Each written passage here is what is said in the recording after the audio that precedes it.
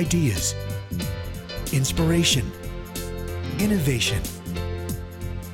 This is The Game Changer. And now here's your host, Chicky Fitzgerald.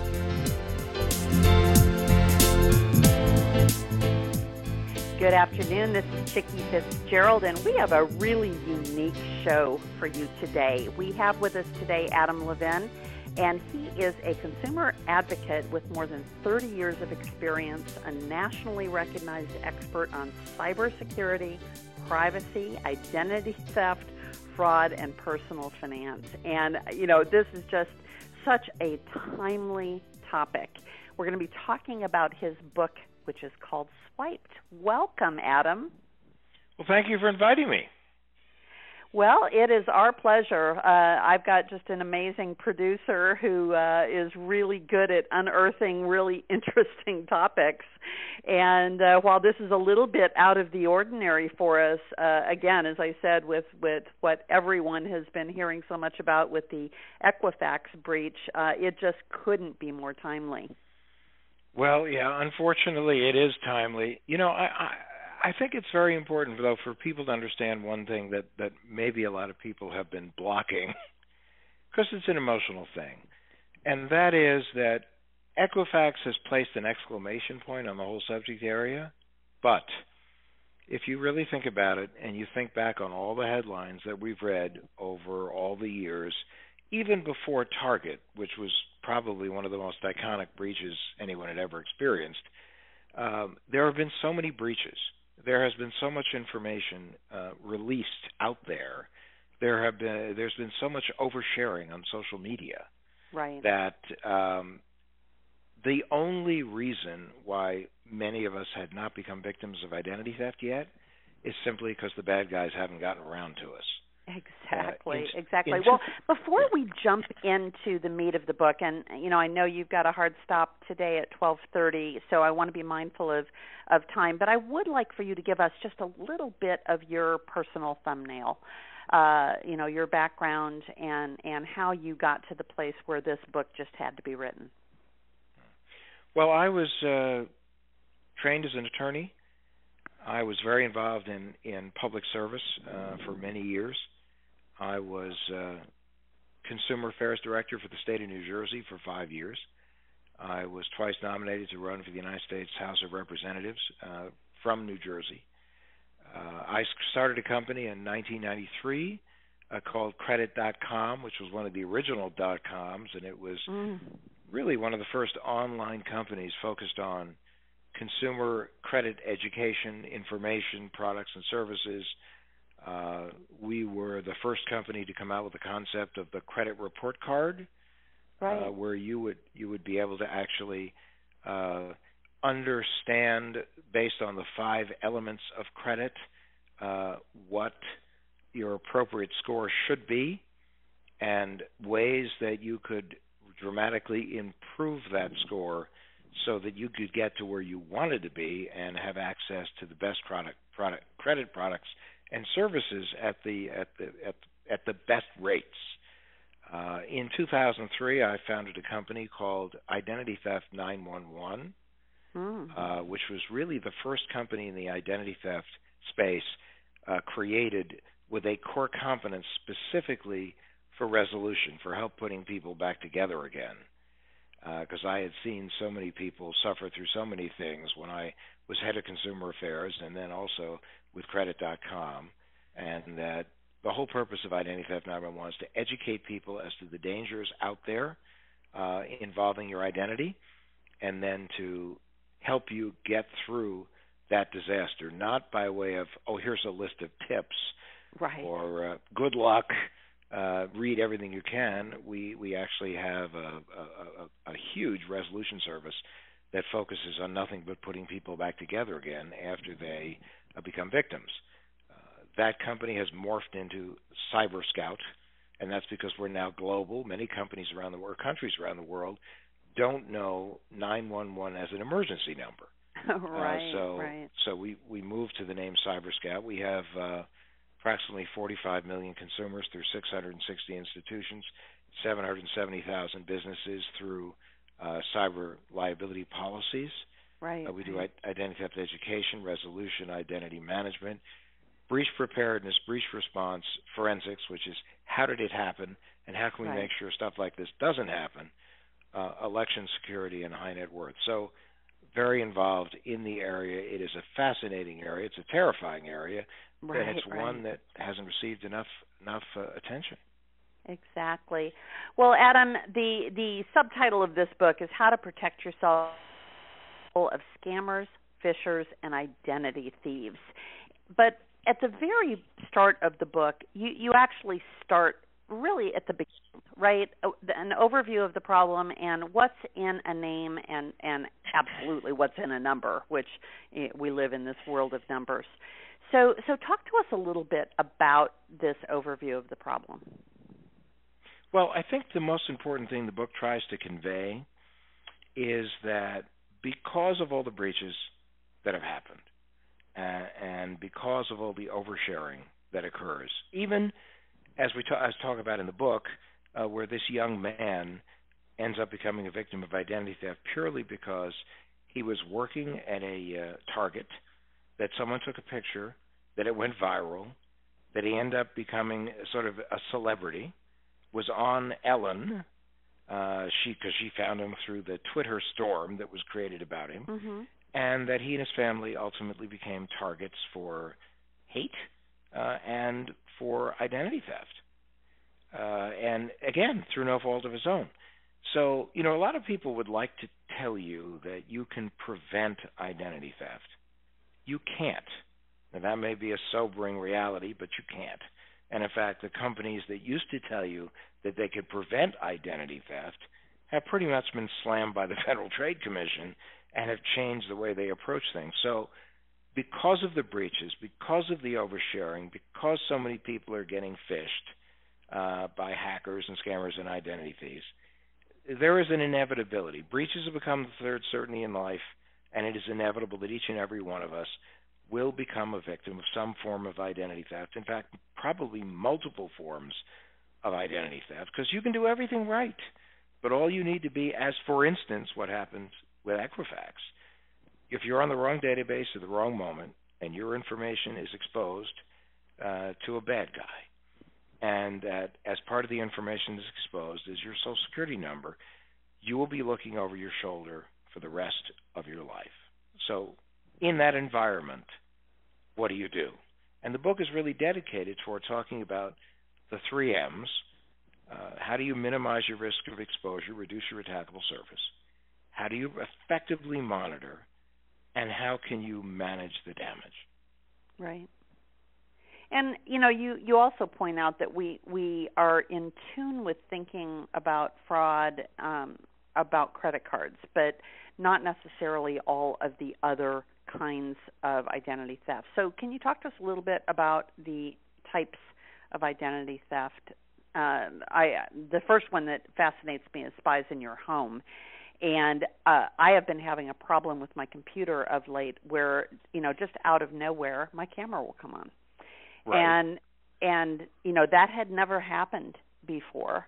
And, I've certainly been talking to Apple about it because I've been a Mac user for 30-some years. And anyway, so spies in your home is perhaps one of the things that sounds the scariest because it violates us in every way, right? Oh, absolutely. And the way spies get into your home is through Internet of Things devices, which now number 8 billion and growing. They estimate that within the next few years we'll be up to 50 billion Internet of Things devices worldwide. And this is everything from your coffee pot to your automobile to your HVAC system, your security system, your baby monitor, apps that you use to raise and lower your heat when you're away from your home, all of these different devices. Your big screen TV. Samsung issued an alert as part of the process of setting up your TV where you understand the fact that you can actually be spied on by your television. It could even be listening to you, and therefore you need to disable certain things or change passwords and the like. Right. See, a lot of people don't realize that each of these devices, of these electronic devices and other devices and appliances and everything, they come with a manufacturer default password. And in most cases, those default passwords are weak. But even when they're not weak, they've been stolen.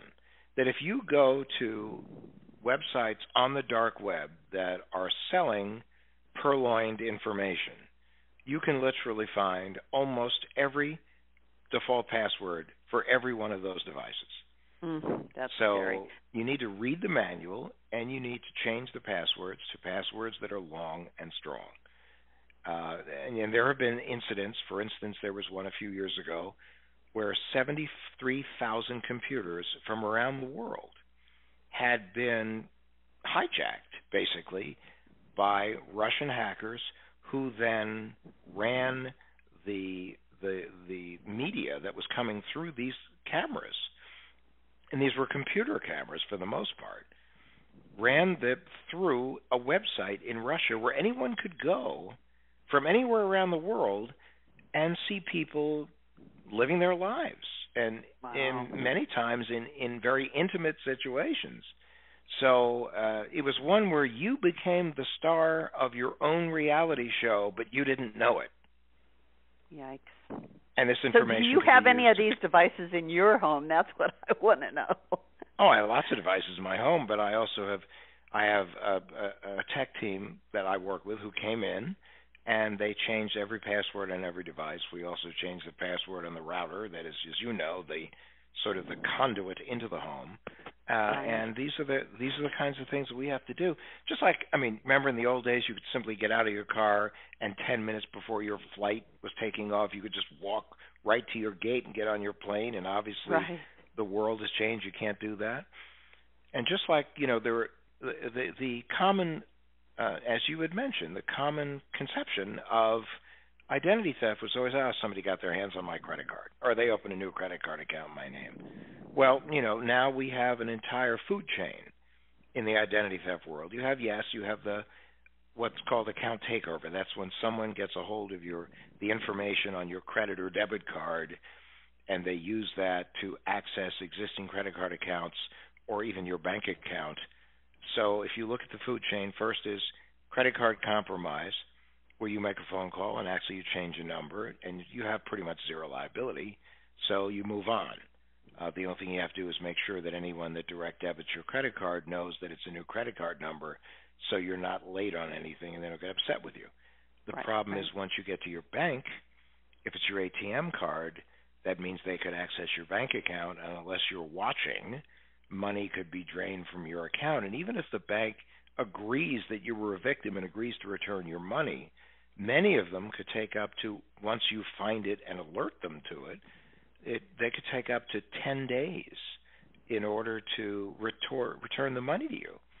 So if this is money you need for groceries or for rent or your mortgage payment or a tuition payment or something like that, you could be in an embarrassing or dangerous situation.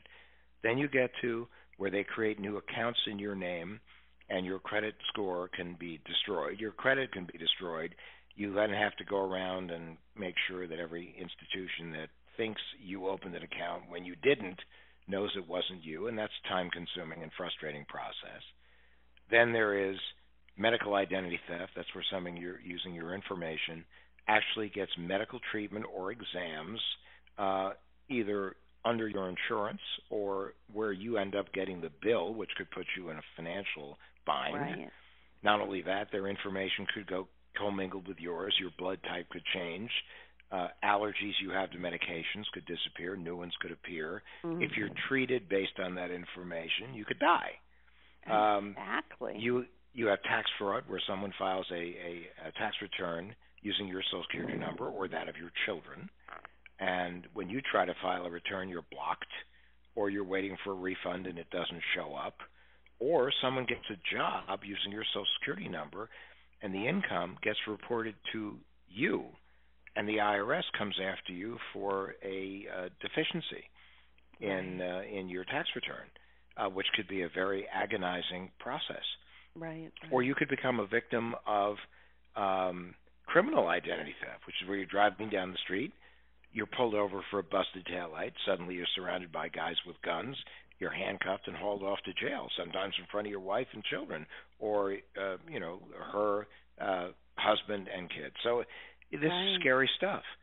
And or child identity theft, where a child has no clue their information is being used in connection with creation of accounts or medical identity theft or fraud, and they don't find out until they're 17, 18 years old, where they go for their first apartment, where they need to have credit, or their first car loan, or a loan in connection with their education.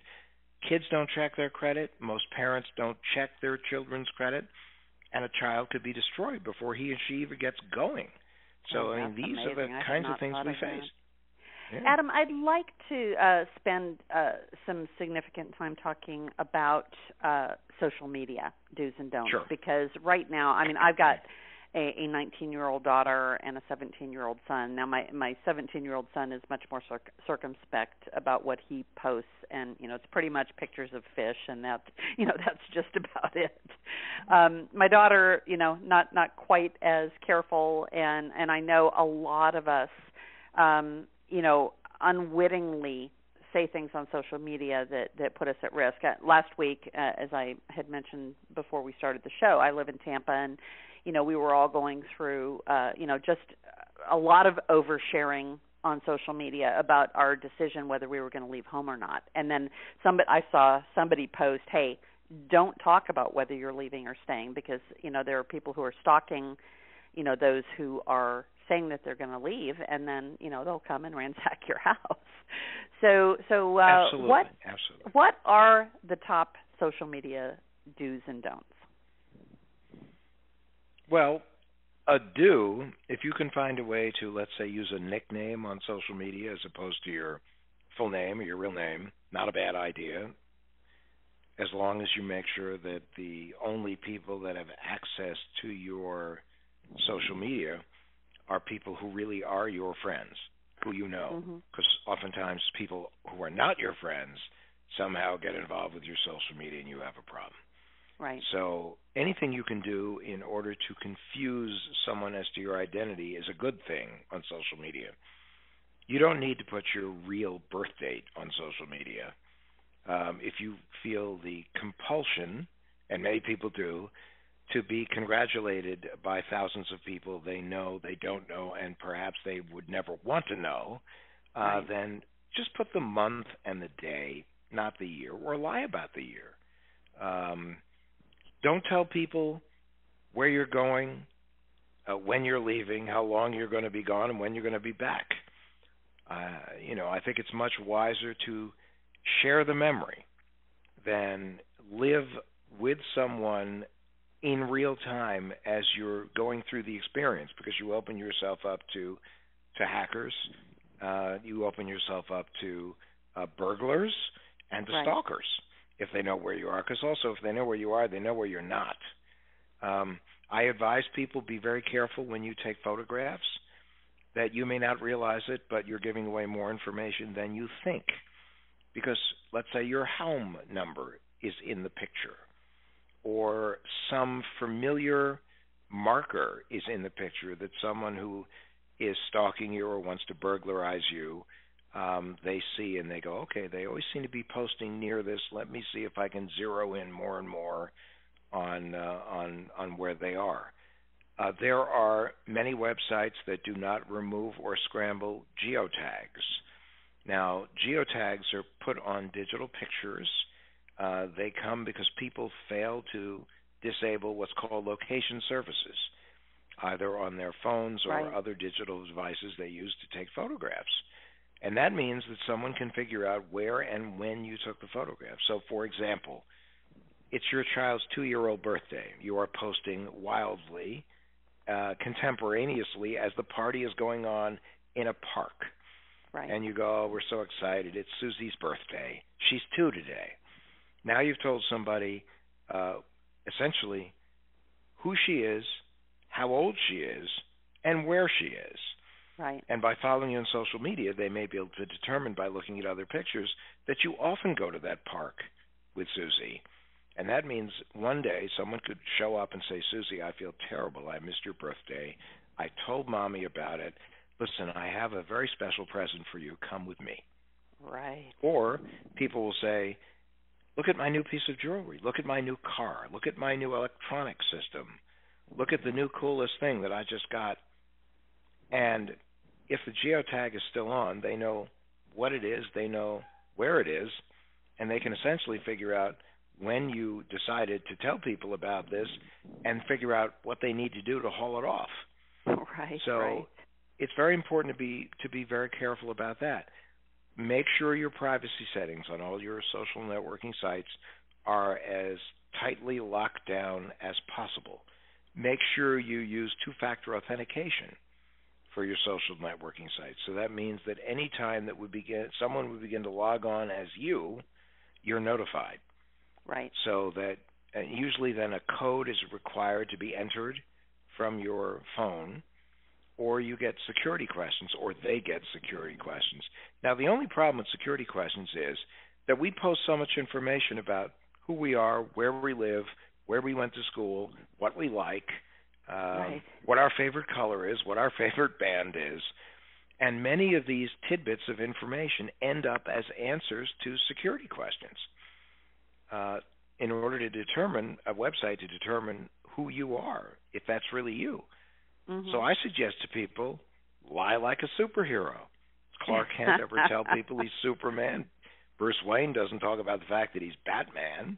Right. Maybe Wonder Woman knows, but not of it. So when they ask you for your mother's maiden name, lie. When they ask you about, your school mascot, unfortunately it's out there a lot, but lie, or where you went to high school or whatever. Right. And the reason is that all a website cares about is when they ask you a question, the answer you provide is the same answer you provided when you set up the question. Exactly. That's probably the best piece of advice I've ever heard on this topic. But remember one thing, Jackie, and that is, don't be so creative you can't remember the answers you gave. Oh, true. Also on social networking, be very careful when someone sends you something, excuse me, and it contains a link. Don't click on that link. A lot of people put malware on links because they expect people are going to open them through social networking. That Right. malware could infect your computer so that your computer becomes a transmitter. So that means that every time you get on your computer and you log into a website, in particular, email, social networking, or financial, that information is being transmitted to the hackers. Right. So be careful. But that should be a cyber hygiene rule for everybody. Even when you receive something in your email, even if you think it's coming from someone you know, ask them if they in fact sent you a link. And even then, remember that they could have received the link from someone, Exactly. and that someone could have been a hacker. Exactly. So one of the other things that you talk about is, we've talked a lot about individual security, and businesses have this, the same problem. And you've got one chapter in the book called Culture Eats Strategy. Yes. Give me some insight on that. Okay, well, Bruce Schneier from the Electronic Frontier Foundation, and now he's off doing many other things, and he's sort of a world-famous thought leader in the cyber area. I made a statement once that I think is really on point, and that is that if you think that technology is the solution to your security issues, then you don't understand the technology and you don't understand security. And if you combine that with Peter Drucker's statement, Culture Eats Strategy, you can kind of see where I'm going, which is that a lot of institutions, where they can afford it, and so many can't, but where they can afford it, they spend a fortune on technology because they think technology will shield them. The problem is it's about people, that it doesn't matter how secure your system is. It's all about the weakest link, and historically, people are the weakest link. So as a company, you can do everything right, but if you have one person in your organization that clicks on the wrong link at the wrong moment or connects a personal device that doesn't have the proper security protocols on it, and malware ends up in your system, you could have a hacker, for example, Equifax, lurking around your system, and they could have access to the information on, depending upon the size of your business, hundreds of customers and employees, all the way up to tens of millions of employees or customers. So you need to create a culture of privacy and security. You need to create a culture where every human being in your organization, from the mailroom to the boardroom, understands the threats, understands the rules of the road, knows that they need long and strong passwords, knows that they need to not use passwords they use in their private lives, uses two-factor, that your business uses two-factor authentication, that your employees use two-factor authentication in their lives, that you have a chief information security officer because you care that much about security. People go, hey, I have an IT department. Let me tell you, the most dangerous words in the English language when uttered by someone in the IT department is, don't worry, we got it. You need people that look at it with a fresh set of eyes, that are only looking at it from a security standpoint, not will it work. You need to monitor your systems to make sure that you don't have a situation where a vulnerability has occurred because, let's say, you did an upgrade or a vendor you used did an upgrade, and all of a sudden it's not patched, and all of a sudden, like what happened in Equifax, tens of millions of people are exposed. You need to monitor your systems to make sure that information isn't being exfiltrated from it. You need to have a plan. What happens if something goes wrong? Because unfortunately it's inevitable something will. And the plan you have has to reflect, as a company, that you are urgently, transparently, and empathetically responding to the problem and taking care of the people who work for you, and the people who have entrusted your data to you, and the people who are your customers. Right. Adam, it has been wonderful to get this level of insight for those who haven't been paying very close attention to this topic. We've been talking to Adam Levin, the author of Swiped, How to Protect Yourself in a World Full of Scammers, Phishers, and Identity Thieves. Adam, is there one last thing you want to leave with folks before we close off our show today? I really do, and it's the paraphrase of President Reagan, and this is what has to be your mantra in the online world, and that is never trust, always verify. Great. Well, Adam, it has been terrific. Thank you so much. And if you're going to be a game changer, you got to make sure you're protecting yourself, whether you're an individual or you're a company or you're a new entrepreneur. Make sure to make it a priority. Thanks for joining us today on the Game Changer Network, and we will see you next week. Thank you so much. Thanks for inviting me. You've been listening to The Game Changer. Ideas, inspiration, innovation with Chickie Fitzgerald.